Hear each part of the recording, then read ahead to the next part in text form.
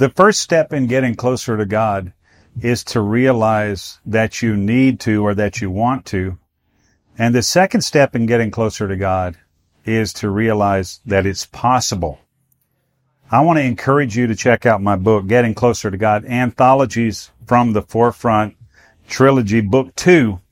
I think this will really be helpful to you in your pursuit of the Lord and help you understand what I learned over the first 30 plus years of my life as a believer, as a minister, and as a missionary in a lot of the countries of the earth. Check it out. Anthologies from the Forefront, Book 2, Getting Closer to God. It's on Amazon.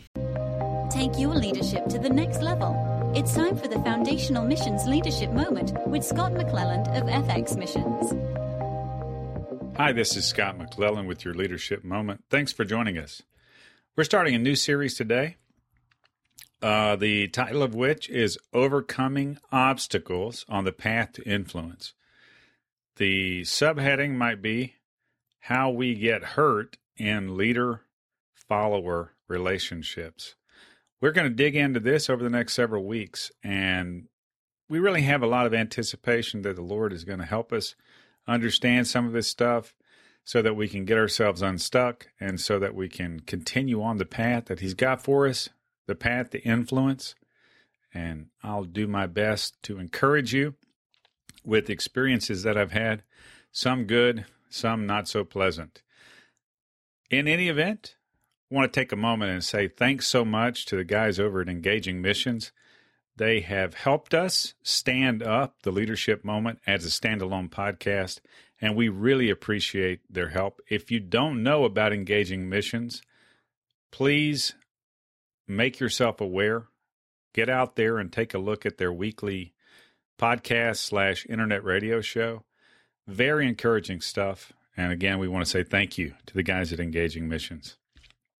Our problem, our setup for this week and for the next several weeks is contained in this statement. Many years ago, I remember reading that only a few people who are called to leadership successfully navigate the obstacles on that path to the realization of their full or mature calling. Let me say that again. Only a few people with a calling to leadership or influence successfully navigate the obstacles on that path to their full and mature expression of influence. When I first heard this, it was somewhat unsettling. Maybe that's putting it lightly. But as I've observed it over the years, and as I've thought about it over the years, and personally experienced a number of these obstacles and stumbling blocks, I've come to believe it's true.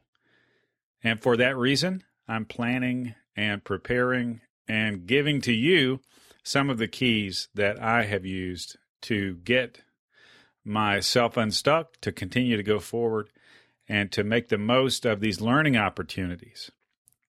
Many people with a significant calling to leadership fall short or shipwreck. I'm hoping to put tools in your hands to keep that from being your lot. Stick around, come back, check us out as we're starting this new series. We appreciate it very much. I'm Scott McClelland with your Leadership Moment. If you'd like to contact me or us, please do so at fxmissions.com. Thanks so much for joining us. Have a good one.